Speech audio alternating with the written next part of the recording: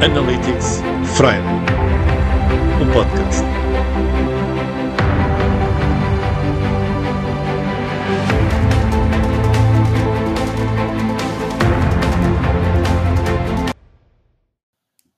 Ora, bem-vindos ao podcast Analytics Friday. Hoje temos um excelente convidado, Jorge Amorim. Jorge, bem-vindo ao podcast e desde já agradecia que começasses por te apresentar aqui à nossa vastíssima audiência que nos ouve em todos os cantos do mundo. Bom dia, Jorge. Bom dia, Jorge, também. Obrigado pelo convite e aqui um olá a todos que nos estão a ouvir e espero que vos trazer algumas coisas interessantes para o vosso dia. Vou começar então a apresentar. Eu sou o Jorge Amorim, sou investigador em Ciências da Cognição e da Linguagem, onde estou a fazer uma investigação sobre funções executivas em adolescentes. Se calhar, esse é o tema que menos interessará para os ouvintes aqui do trabalho, mas também dou aulas desde 2019 de Inteligência Artificial no IPAM, e uma das coisas que tem sido muito interessante desde novembro, desde que apareceu a Inteligência Artificial Generativa, é que tive a oportunidade de participar na certificação que a DSPA fez com a Microsoft. Tenho tido a oportunidade de colaborar com formação para executivos com a MIA, uma empresa do Reino Unido, e também ser consultor na construção de uma escola de verão para adolescentes sobre inteligência artificial, com dois caminhos completamente diferentes. Um para serem empreendedores e outro para serem criativos e, portanto, utilizarem essas ferramentas. Nas aulas do IPAM, tenho colaborado com a pós-graduação em Data Science Applied to Marketing, que vai atualmente na 7ª edição. E, não, aliás, se calhar para alguns já vão na 8ª, eu é que ainda estou com a turma da 7ª edição. Acho que já foi para a 9ª, se não estou enganado, acho que já foi para a 9ª. Eu é como sou a última disciplina da pós-graduação, onde temos vindo a desenvolver com os alunos e adaptar a inteligência artificial para fazer um upgrade à carreira deles e para eles poderem ir aprendendo ferramentas. Olha, começando aqui se calhar pelo tema de... Acho que tu tinhas-me falado que também andas a estudar o cérebro dos adolescentes, é isso? Exatamente. O meu projeto... Conta-nos lá um bocadinho sobre isso qual é que é o sentido do estudo e para que é que queres fazer o estudo, etc. Qual é que é... Olha, há umas funções que nós temos que se chamam funções executivas e que são muito importantes para nós conseguirmos fazer comportamentos conscientes. E elas são a memória de trabalho, o controle inibitório e a flexibilidade cognitiva. Isto, de uma forma informal, é o que nos permite reter informação na cabeça, impedir-nos de ter um comportamento impulsivo e até conseguirmos adaptar as estratégias quando as condições mudam. Isto, ocorre numa zona do cérebro que é o córtex pré-frontal. E essa zona não está madura, portanto, é mesmo aqui, atrás dos olhos, atrás da nossa testa. E esta zona demora pelo menos duas décadas a estar madura depois de nós nascermos. Olha, então daí aquela expressão de 2 dedos de testa faz algum sentido, afinal. Não em tamanho. Mas sim, mas a expressão em si mesmo, como quem diz, tens que crescer, tens que amadurecer. Temos mesmo. E o que os dados indicam é que, por exemplo, um adolescente que viva num meio socioeconómico mais desfavorecido tem estas funções executivas comprometidas. E isso afeta o sucesso académico, afeta até a sua capacidade de trabalho na vida adulta. Isto são tudo tendências, não é causa e efeito. E então a ideia que surgiu em 2020 foi fazer um projeto de doutoramento em que pudéssemos criar materiais de treino que pudessem ser usados em escolas públicas, para poderem chegar a todas as pessoas, e estudarmos se isto tem impacto depois no desempenho dos alunos. Então, eu utilizo 2 tipos de tarefas digitais e não digitais que estamos a criar, para também depois ver essa diferença. Afinal, se tem mais impacto ter um treino digital ou ter um treino não digital. E nós estudarmos depois o que é que isso faz nestas funções e que impacto é que depois tem no desempenho académico dos jovens, não só na nota, mas também no comportamento em sala de aula. Também há E quem em que estude isto em fase é que adultos. está? E em que fase é que está neste momento esse Neste projeto? momento estamos na fase de testar materiais e criar tarefas. Portanto, já houve Boa. umas fases de revisão sistemática, já houve uma fase de grupos focais e agora estamos a usar programas para criar essas tarefas e depois vamos ainda testá-las e depois é que vai ser Então fica já aqui uma feito. promessa da tua parte, claro, e uma promessa da tua parte quando tiveres o primeiro estudo já elaborado, voltas novamente aqui para dar as conclusões, porque de certeza que vai ser um Eu tenho aqui trabalho. apontado daqui a 400 dias. Pronto, então vá, daqui a 400 dias voltamos novamente ao podcast para dar aqui mais os resultados, porque isto acaba por ser de serviço público, não é? Porque se a sociedade toda evoluir como um todo, evolui bem para todos, não é? Se temos só franjas de população que estão muito bem e outras estão muito mal, acaba por haver ali um travão parte a parte, porque é que a sociedade não evolui tanto não só ao nível cognitivo, certamente, mas também a nível económico e de bem-estar Exatamente. social de toda a população. Eu acho que é um tema muito, muito importante. E espero que tenha também impacto na economia dos países, não só mas Claro que claro, vai ter, é uma gota, certamente vai é ter. uma gota d'água. Nós Olha, também isto mais. do generativo AI, o que é que, assim, em termos, o que é que tu achas, assim, em termos de impacto? O que é, não é? Para as pessoas perceberem um bocadinho o que é isto também, e depois perceber um bocadinho o que é que são estes impactos. Afinal, o que é que isto pode fazer? Atenção que eu sou um bocadinho biased, porque eu sou um grande adepto desta tecnologia. Mas Eu força, sou um Jorge. otimista. Eu sou um otimista. Portanto, isto depende depois com quem é que estás a falar, não é? Mas eu vou usar o termo em português, Sim, que é sim. para nós começarmos a pôr isto. A inteligência artificial generativa é um tipo de inteligência artificial que nos permite ao software gerar conteúdo novo a partir do material com que aprendeu. Portanto, o mais conhecido, se calhar, é o ChatGPT. Ele, a partir da aprendizagem que fez, Uhum. ele consegue criar textos originais. Eu acho que esta parte é muito importante. Consegue criar textos originais e daí, a partir de tudo o que aprendeu, das perguntas que são feitas e das interações. Uhum.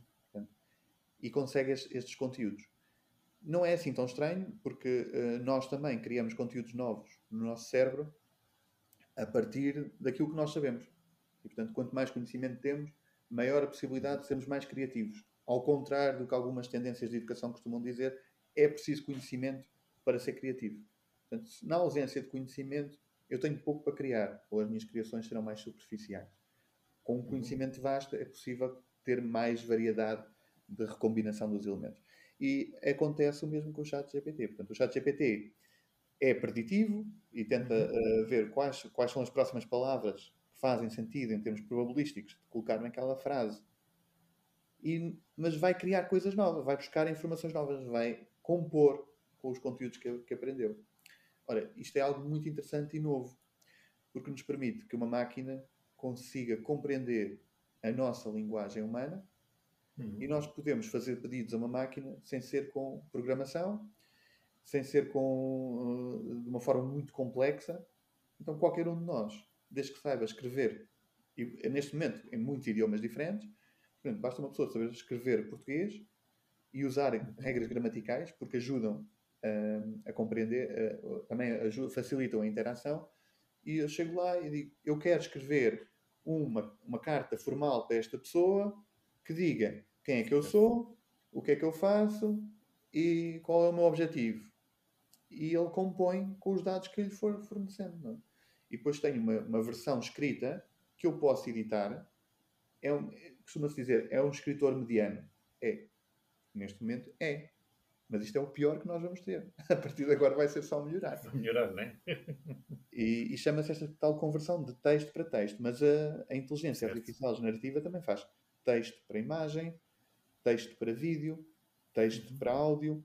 E se calhar, não deve faltar muito, porque tecnicamente já é possível, e se calhar já se faz, eu é que não conheço nenhuma aplicação que o faça neste momento, é eu passar uma imagem e ele converter uma imagem em texto. Sim, sim, acho que Portanto, o a próprio versão PowerPoint 4, faz isso até. a versão que saiu agora do 25 de setembro, acho Uhum. que já tem isso disponível também. Eles estão a disponibilizar a toda a gente, que é voz para texto, como estavas a dizer, e imagem para texto. Ou seja, da imagem ele perceber o que é que lá está e podes fazer as perguntas que tu quiseres à vontade e ele...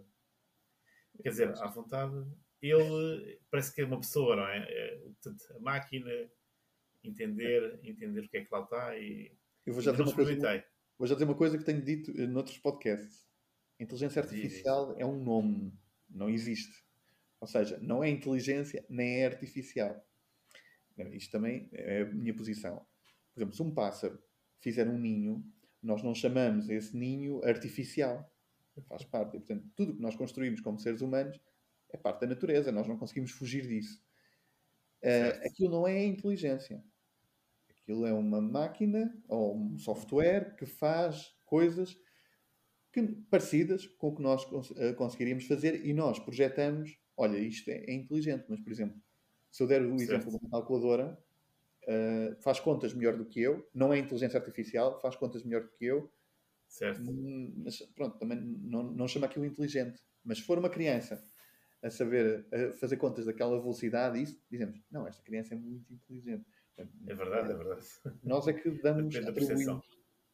atribuímos É a essas nossa percepção, características. não é? Acaba por ser a nossa percepção das coisas. Quais é que são, dado que tu também estás aqui também com alguns jovens, o que é que tu achas, qual é que achas que é o impacto que vai ter tanto no meio escolar esta nova tecnologia? Ou seja, quer seja na aprendizagem, quer seja também de muitos chamam que é o perigo de não desenvolver tanto o raciocínio e de usar respostas já feitas. Qual é Eu que é acho a que nós tua opinião sobre isso? sempre corremos esse risco, mas com outras Certo? coisas. Por exemplo, quando nós pedimos um trabalho, seja que nível de ensino for, nós não temos, e a pessoa entrega, nós não temos a certeza que foi a pessoa que entregou o trabalho. Podemos passá-lo por máquinas para verificar se tem plágio ou não, mas não temos uma Uhum. prova que foi a pessoa. O que funciona muito bem é como os exames nacionais, não é? Papel e caneta. E há naquele tempo, naquele período de tempo, a pessoa tem que demonstrar alguma coisa. Sim, sim. Eu acho que vai depender também muito, e acima de tudo, dos professores. Porque os professores terão que, se calhar, até valorizar estas ferramentas, mas não pedir tarefas que estas ferramentas façam num minuto. Mas pedir para contribuir, por exemplo, elaborar uma lista de perguntas que pudesses fazer ao chat GPT para ter esta resposta. Ou como é que irias procurar informação? Quais seriam os sites que poderias utilizar? E isso, se calhar, ativa mais competências. Eu trabalhei durante muitos anos com adolescentes diretamente, em processos de Uhum. aprendizagem. E sempre me interessou muito, em termos de investigação, a aprendizagem, seja de máquinas ou de seres humanos. Eu trabalhei muito com Uhum. adolescentes em processos de aprendizagem e é a forma como nós também desenhamos as tarefas que permite que eles vão um bocadinho mais longe ou menos. Então, temos que semear esse pensamento crítico. O pensamento crítico não surge de um dia para o outro por magia. E, portanto, é Claro. preciso algum tempo. Eu não estou preocupado, mesmo nas pós-graduações, eu não me preocupo que eles façam tudo no chat GPT. Até me preocupa-me que eles não usem essas ferramentas.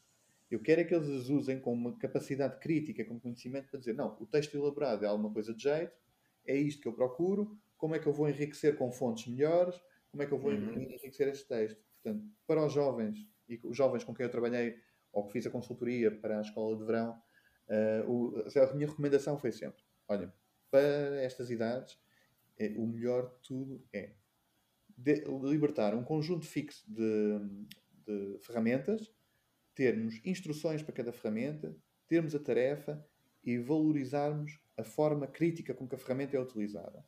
E, portanto, a pessoa tem que dizer: utilizei esta desta maneira, utilizei esta desta maneira, e nós aí conseguimos perceber um bocadinho o padrão de pensamento. E a pessoa tem que explicar mais o raciocínio, que também é uma forma de promover a metacognição, o pensar sobre os próprios pensamentos, e se Certo. calhar é melhor do que eu dizer assim: olha, faz-me um resumo de um texto de 300 palavras que está na internet. Se calhar aí vai haver uma tendência para a pessoa agarrar, pôr no chat GPT e fez num minuto. Copy e depois resumo neste texto, não? Agora, Um se calhar é parágrafo. preciso pensar, elaborar mais um bocadinho as questões. Mas para todos os educadores isto é um desafio muito grande. E para as empresas também.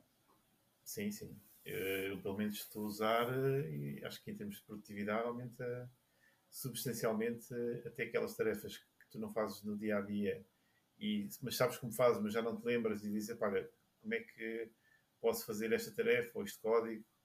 E ele disse, olha, porque já usaste em algum momento, não é? Diz, a lógica de usar isto é por aqui, deixa lá ver, e ele dá-te ali uma coisa mesmo que seja básica, dá-te ali um início, um quick start, que é muito maior Sim. Do que de outra forma, não é? Pelo menos e agora também já experimentei fazer uma coisa que é pesquisa de artigos científicos. Sim. Sim. Pá, Eu tenho poupa muito tempo. eu uso a Semantic Networks, acho que estou a dizer bem o nome, onde, no fundo, eu ensino o tipo de artigos que eu procuro e diariamente, não é? Um bot vai procurar, olha, saiu isto, saiu aquilo. Mas isto causa-me uma sobrecarga de trabalho também. Em vez de ter Pois, 2 ou 3 artigos para ler por dia, não é? Aparecem-me 30, no dia a seguir aparecem-nos 30. E portanto tive tens que que limitar, selecionar. dizer, calma, depois não há capacidade. Eu sei que há pessoas que usam o Claude, que é uma espécie é um modelo de linguagem, como o ChatGPT, mas que cá é preciso usar uma VPN para aceder. O Claude é muito bom a fazer resumos. Muito melhor que o ChatGPT. Portanto, faz um resumo dos textos, mas de uma forma muito. É útil, às vezes, para perceber ou para catalogar. Eu faço muitas vezes bibliografias anotadas para referências. E então, Certo. se for feito de uma forma automática, dá para uma melhor consulta, porque a nossa memória vai apagando, portanto, permite uma melhor consulta. Mas eu acho que também estão a sair um bocadinho aplicações a mais. E claro, começam as promessas exageradas, não é? Claro. Como tudo. Uh, É o hype, não é? Estamos a Aliás, ser. a Google e a Microsoft e a Meta estão E todos agora a a Amazon querer. também, acho eu. Sim. E, no entanto, quando olhamos para a Apple, vimos ali uma certa pausa do género. Calma, quando é que eles vão anunciar uma coisa? Eles anunciaram que ia haver texto preditivo no novo sistema operativo, mas se calhar não vai ser lançado já. Eu não vi ainda esse texto preditivo no novo sistema operativo. Posso ter experimentado mal, também instalei-o há 2 dias. Mas Uhum. está um bocadinho mais calada, porque eu acho que está a perceber o que é que vai acontecer, ou com os seus desenvolvimentos na mesma e com as suas implementações, e as outras estão muito. A Microsoft claramente a liderar, que é uma coisa que já não Já não se se via, há antes. sim, e a liderar bem, que eu acho que é uma coisa que ainda é. Porque eu tenho ficado impressionado com os avanços que têm feito, e é um grande risco uma empresa como a Microsoft ter no seu motor de busca uma coisa que precisa de travões. Não pode dar eu não posso procurar como é que eu vou destruir uma escola, não é? Portanto, tem que cumprir Claro, claro. RGPD Sim, sim. cá tem tem que ter filtros éticos e eles estão a liderar em tudo. O Azure ou o OpenAI tem um framework para a ética que pode ser implementado numa empresa já, não é? E portanto é uma coisa. A Isso é Google não brutal. consegue fazer isto.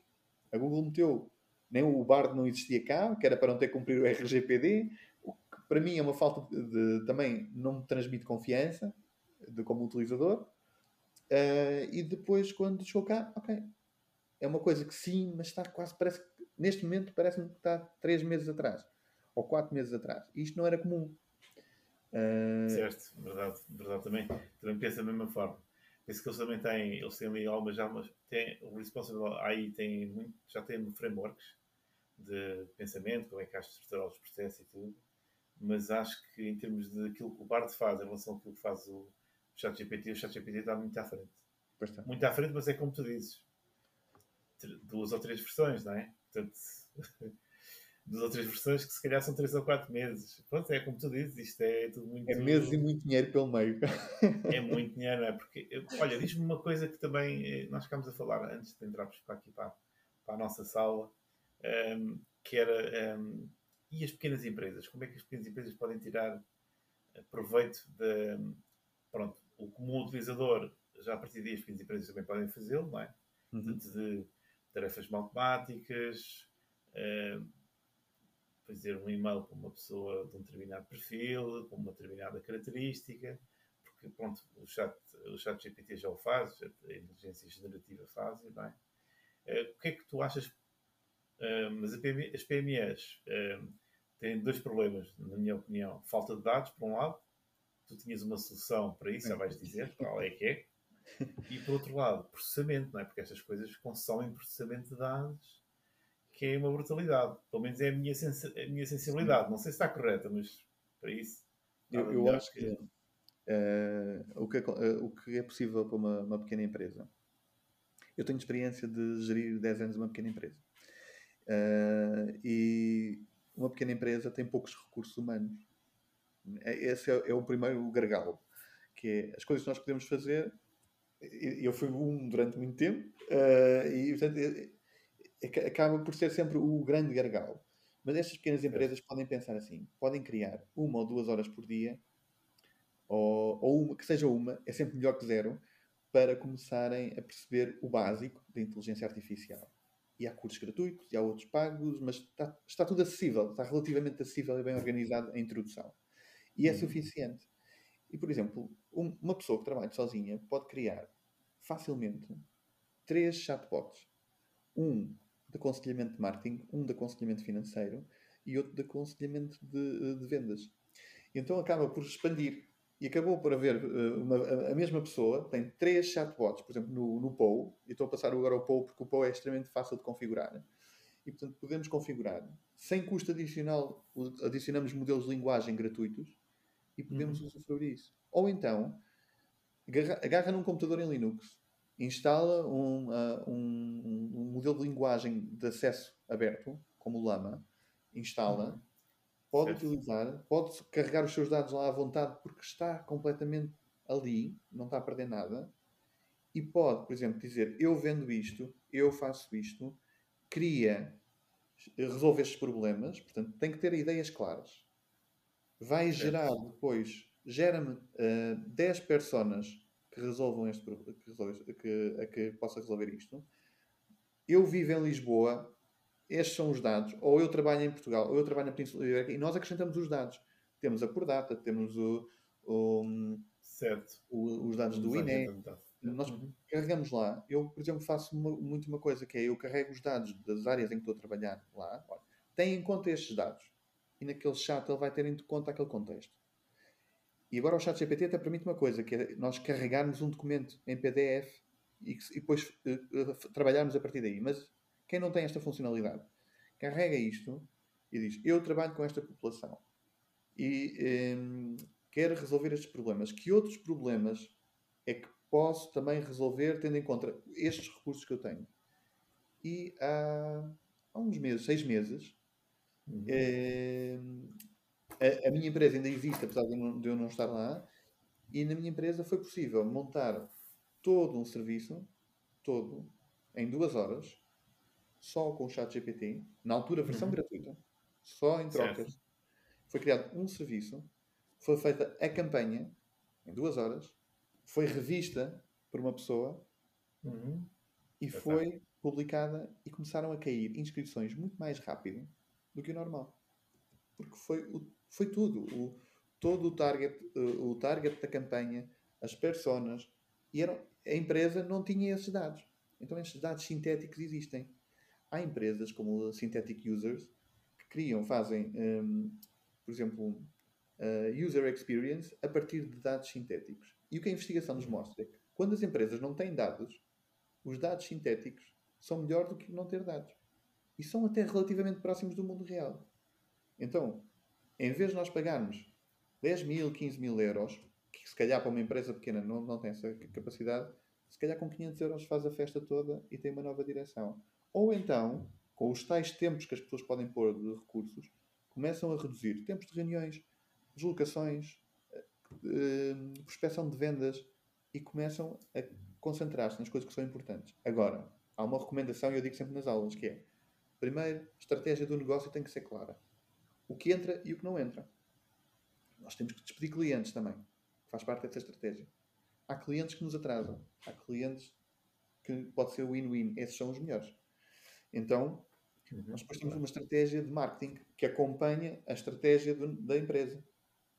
E quando eu digo marketing, é as campanhas, é a comunicação, é como é que cuidamos dos clientes, como é que fazemos o pós-venda, como é que fazemos a venda. Inclui isso tudo. Processos também, os chamados processos internos também da própria interna. Para mim, operações é ouro em qualquer sítio. Como é que as coisas se fazem? E depois, haver uma estratégia de dados, que é que dados é que nós precisamos, que dados é que nós geramos, como é que os estruturamos, o que é que não conseguimos, mas podemos guardar para um futuro tratar, mas que isso não deve ocupar, isso deve ocupar Deve ser uma estratégia para ser clara e para ser otimizada. E depois é que entra a estratégia de inteligência artificial. Se a empresa, por exemplo, é um restaurante, o restaurante pode fazer campanhas de redes sociais no chat GPT. Pode fazer, gerar ideias para questões temáticas, para os ingredientes que tem.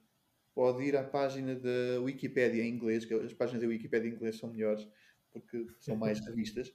Agarra naquilo e diz, sobre este tema, o que é que eu posso adaptar ao meu restaurante, que é isto, e acrescenta a informação sobre o restaurante. E aquilo faz um mix, que pode não ser perfeito, mas eu, para ir para o meu trabalho, deslocar-me de carro, eu não preciso ter um Porsche. Interessa-me que chegue lá.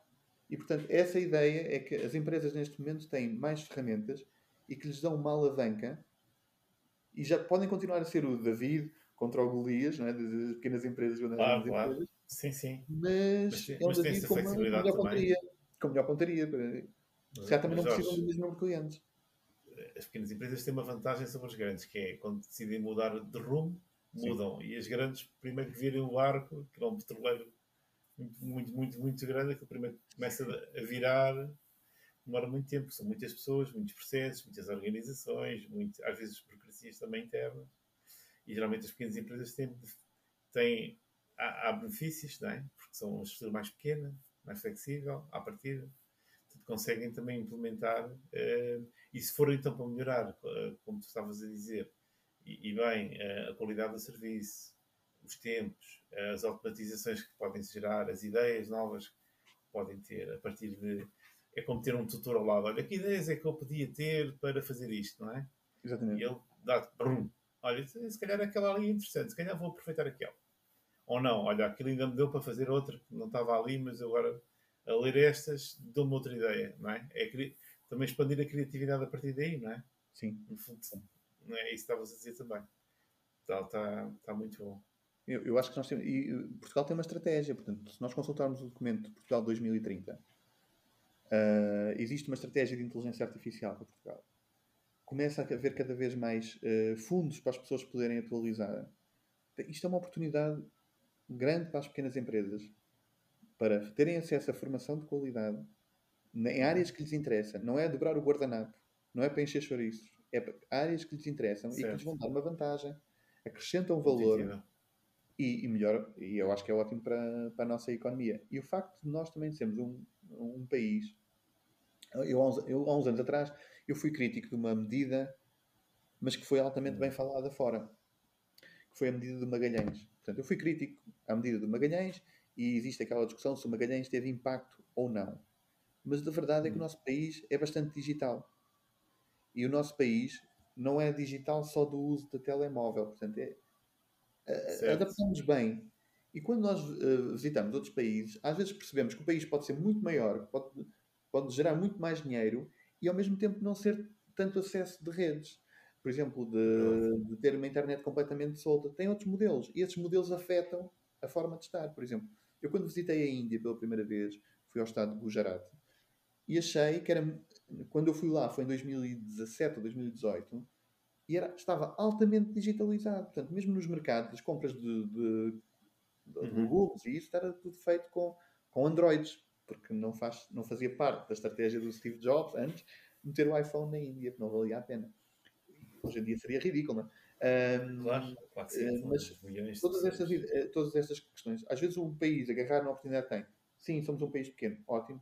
Então podemos agarrar nestas alavancas, formar, temos menos pessoas porque precisamos gastar dinheiro para formar, também certo que temos menos dinheiro, mas podemos criar estas medidas para termos uma força de pessoas que conseguem ser cidadãos ativos digitalmente, não é redes Certo. sociais, que isso destrói a humanidade, mas cidadãos ativos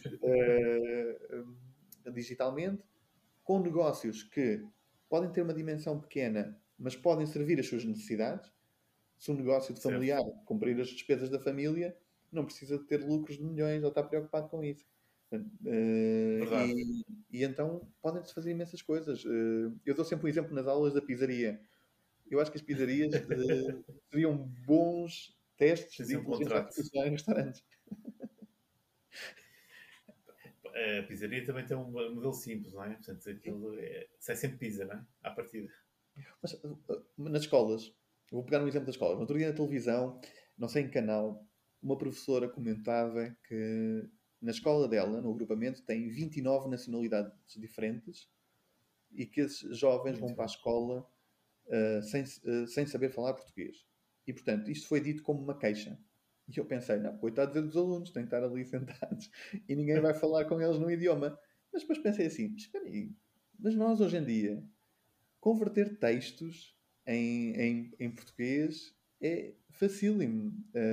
Nós podemos gravar aulas e converter o áudio para o idioma que a pessoa quiser ouvir, e já há muitos idiomas desenvolvidos para isso, e Uhum. com legenda. Podemos criar legendas. Se não houver o idioma, podemos criar legendas. Portanto, há muita coisa que se pode fazer digitalmente e se calhar em vez só de... Pode-se filmar uma aula, a mesma aula, Certo? porque a pessoa não tem trabalho útil, usa-se uma plataforma como o Podium para fazer o transcript, Verdade. traduz no DeepL em formato gratuito e passa-se para uma legenda. Portanto, há muitas possibilidades que nós podemos fazer. As pessoas dizem, mas para isso é preciso alguém fazer. Está bem, mas são 5 minutos. Se o material já estiver montado, se a câmera estiver montada lá, portanto, o gasto é a Uhum. câmera, não é? Eu estou a falar de softwares de uso gratuito. E, Certo, portanto, certo. Às vezes sabes o que é? Às vezes é a falta de conhecimento que isso existe. E e às eu, vezes a dificuldade em usar. eu percebo que Que as pessoas. eu sou ignorante em muitos aspectos da minha vida, não é? Mas acho que é uma coisa que é importante, é quando Todos temos um somos. problema, devemos falar do nosso problema com outras pessoas, de outras áreas, e dizer qual é a solução. E que a solução às vezes não é só eu queixar-me daquilo. Eu tantas vezes tenho encontrado soluções ao comentar com uma pessoa. Olha, o meu problema é que eu não sei como chegar a este tipo de clientes para apresentar algo que não consigo. E alguém diz uma coisa, então, mas e se esse equipamento que tu precisas não for teu? E é uma coisa básica. Pois, nunca tinha pensado nisso. Se for até do próprio sítio onde tu vais, e portanto depois tem uma continuidade, ou então mesmo, sei lá, um aluguer ou Às uma vezes é coisa preciso estar qualquer. uma pessoa é preciso ter uma pessoa do outro lado para nos responder É. aquilo que é óbvio, não é? E às vezes nós até já temos a resposta ao Sim, nosso sim. próprio problema, só precisamos de ter alguém para falar para nos ajudar a pensar, não é? E Para agora nos temos ajudar a inteligência pensar. artificial generativa para isso. Pois, exatamente. Ou seja, deixa-me lá ver se isto, será que isto realmente funciona? Deixa-me lá perguntar aqui à inteligência generativa se isto realmente é fazível, com que etapas, qual é que. Porque depois, se for necessário, ele depois explica passo a passo o que é que a pessoa deve fazer. Portanto, Sim, faça isto, faça aquilo, toma atenção a isto. exatamente. E é espetacular. Explica-me passo a passo como é que eu faço num documento de Excel isto, isto e isto. E aparece escrito. E o Excel vai ter o Copilot, não é? Porque tem o Copilot da Sim, sim, Microsoft. vai ter, ou vai ter ou já tem, acho que iam lançar já, acho que já. Eu como estou com o outro sistema operativo da concorrência, não. Eu não tenho, mas eu já ouvi falar, acho que foi ontem, antes de ontem, que eles tinham lançado isso. Não sei Sim, se é o sim. lançamento para toda a gente, porque às vezes isso tem em lançamentos, por exemplo, como vamos a falar do ChatGPT, ou acho que foi ontem também que eu vi que essa nova funcionalidade de voz e tanto de voz para texto, ou seja, perguntar em voz e a inteligência generativa já era possível, colocar imagens e fazer perguntas sobre elas também, e que também eles iam adicionar um plugin que eles já têm, que é navegar, portanto, ir buscar informação sobre um determinado URL para ou fazer texto, ou Não. resumir, ou fazer outra coisa qualquer com base nessa informação. Boa. Portanto, acho que a coisa está a avançar assim muito, muito depressa. Eu, por exemplo, nós no processo que fizemos da empresa de rebranding, houve Uhum. uma parte de inteligência artificial, mas depois recorreu-se aos profissionais dessas áreas para dizer, olha, nós geramos isto e queremos contratar para trabalhar isto, mas aberto à vossa experiência. Portanto, não deixámos de ter um designer, não deixámos de que a escrita do conteúdo fosse entregue toda Inteligência à, artificial. à inteligência artificial. No entanto, permitiu-nos, se calhar, até comunicar melhor as nossas ideias, tanto no aspecto visual como no aspecto escrito. Era isto que nós estávamos a pensar. E deixarmos, portanto, o trabalho depois criativo, mas olha, esta é a nossa base. Em vez de estarmos a dar Certo. 20 referências diferentes, que era sempre ao lado, ou 20 imagens que eu até gostava, mas que eram ao lado, agora conseguir uma coisa mais próxima. E se calhar daqui a uma década menos, se calhar, há muitas profissões que vão ser diferentes daquilo que nós as conhecemos hoje. Por exemplo, o trabalho de investigadora, eu acho que a parte da escrita dos documentos, dos artigos, deixa de ser uma coisa que retira a importância. Ou seja, que não vai ter assim tanta importância. Se nós submetemos os nossos dados, os nossos métodos, as nossas referências, e aquilo for composto num primeiro draft e for editado, o tempo que se ganha para tempo de investigação é maior do que até as revisões, porque atualmente, não sei se é conhecido do público que nos está a ouvir, mas normalmente a revisão de pares é feita por outros profissionais da área que recebem zero. As editoras é que recebem o dinheiro todo. E, portanto, se calhar pode haver, eu não digo nesta versão atual, mas revisores com inteligência artificial, já que é para receber zero, que seja a editora a assegurar isso e que não seja com aquela desculpa de não, mas é para as pessoas ganharem experiência, a rever. Mas haver esta componente mais automática. Só para dizer aqui, fazer aqui um parênteses, para dizer aqui ao nosso público, tu estás a falar na submissão de artigos científicos para revistas e jornais que depois publicam e verificam. Que pagam-se FIIs, por exemplo. Vamos supor, eu agora posso estar a exagerar no preço, mas, por exemplo, publicar na Nature em aberto é capaz de ser 10 mil euros. Uau! Que a equipa de investigação terá que pagar para ser revisto, não é? Por pessoas que recebem zero ou quase próximo de zero, para outros profissionais, ou na Frontiers, ou noutro formato, e se calhar pode depender de algumas áreas, não é? Se calhar na área da matemática, da física não é bem assim, mas nestas áreas de neurociência cognitiva, de ciência cognitiva, e depois, feita a revisão, a editora fica do lado deles e reparem, no caso de Portugal, nós podemos receber fundos para fazer uma investigação, depois também pode haver fundos para a publicação, não é? Mas depois também vai haver fundos para ter acesso a isso. É uma coisa que já se fala há algum tempo, por exemplo, na União Europeia, haver publicações próprias e, claro, abertas para os países que financiaram a investigação. Se bem que toda a ciência deveria ser aberta para ser lida, não é? O modelo de negócio devia ser outro. Idealmente. Mas, se calhar, a inteligência artificial pode fazer algum trabalho, porque permite, se calhar, criar revistas abertas. Não são as grandes editoras que vão fazer isso, mas criar revistas abertas que tenham revisão eletrónica de inteligências artificiais e que possam, pelo menos, estar no mercado e que sejam credíveis e que os outros profissionais vão lá ver e dizem, não, foi uma revisão artificial, entre aspas, não é? Mas foi uma revisão eletrónica, mas o conteúdo que está aqui tem este de qualidade e, depois, claro, o fator de impacto vai aumentar se for verdade que isso tem qualidade. Se não for verdade, vai cair e depois virão outras versões melhores. Mas, se calhar, o modelo atual que não é sustentável terá que passar por isso. Sim, ou seja, o que estás a dizer é que aquela primeira revisão de submissão seja feita eletronicamente e depois, eventualmente, mais tarde, pegar na revisão já feita e depois alguém olhar... Não, estou a dizer, depois é publicado, portanto, é só revisão eletrónica, é publicado e depois é o próprio público. É o próprio público que vai ver se tem qualidade ou não. Ao citar. Nós somos os investigadores. Só quando são citados é que existem.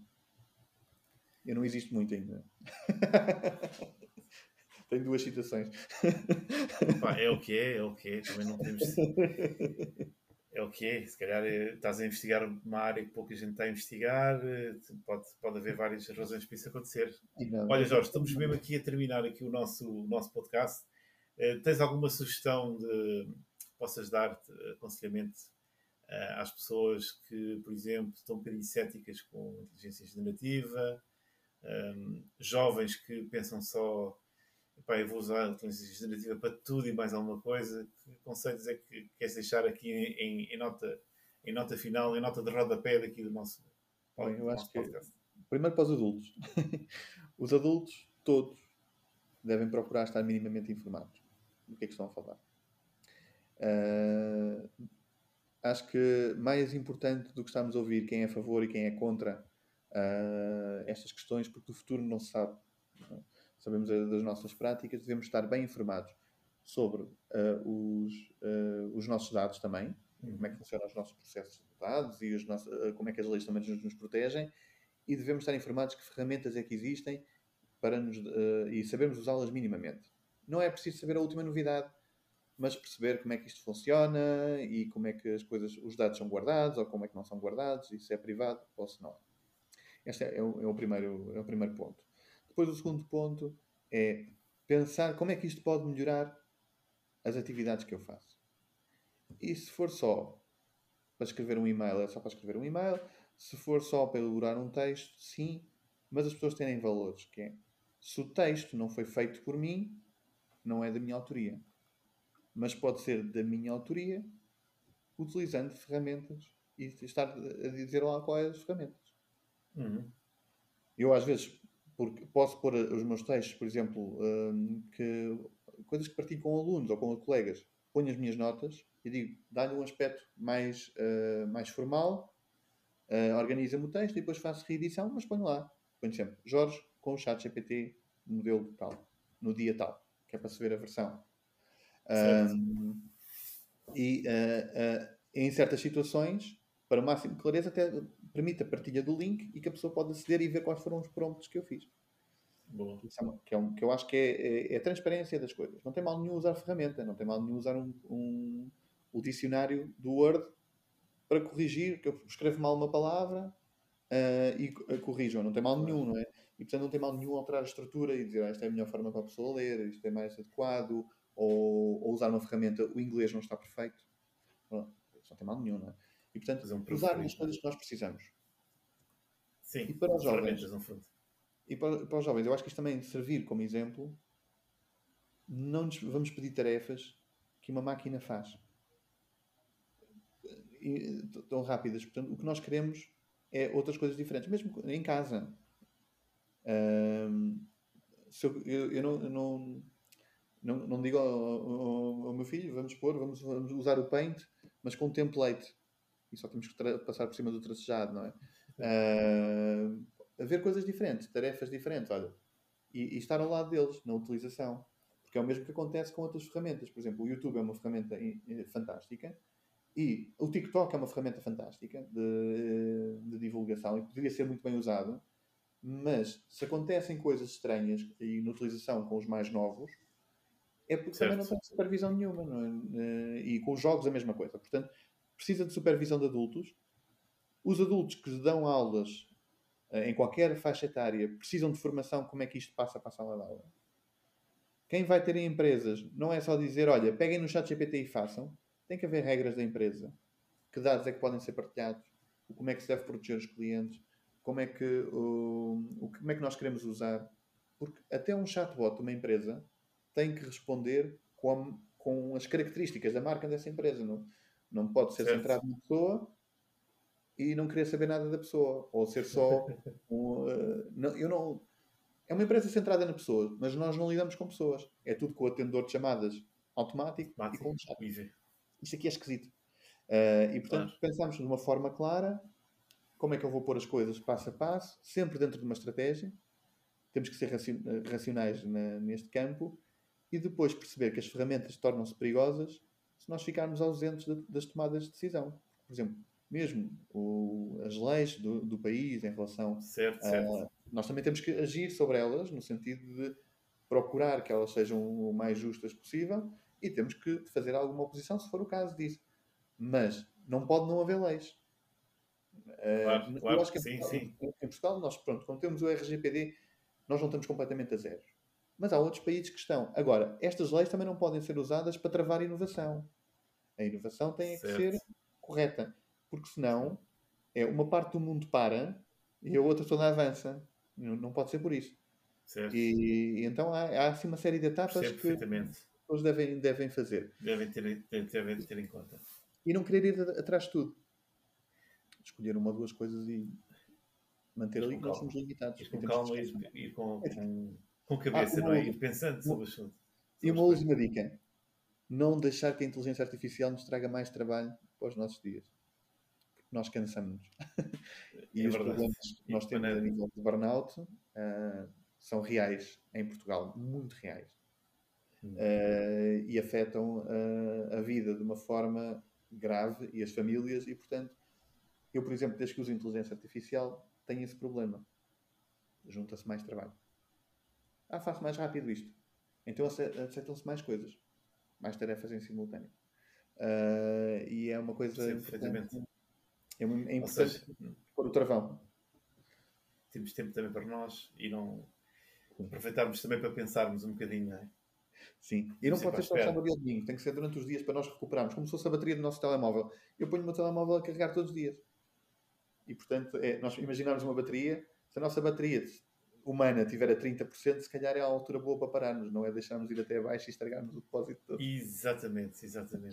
E pronto. Olha, muito obrigado, Jorge. Foi um prazer muito bom estares aqui no nosso podcast e teres conversado comigo, porque acho que é uma conversa e estas conversas são boas porque acabam por trazer aqui temas que não estavam em nenhum script, acabaram só por vir aqui uma ou duas, mas é mais interessante assim, acho eu, para todos os ouvintes, porque vão acabando por ter também aqui outras áreas que se tocam também com o marketing, com a parte da analítica, com a parte toda de medição e com a parte toda que conversa para o mesmo ponto, e assim vamos tendo aqui várias áreas também para vocês e do vosso lado ouvirem também outras pessoas, outras ideias, porque também faz falta. Obrigado pelo convite. Obrigado pelo convite, que eu gostei muito de estar aqui. Um bom dia para todos.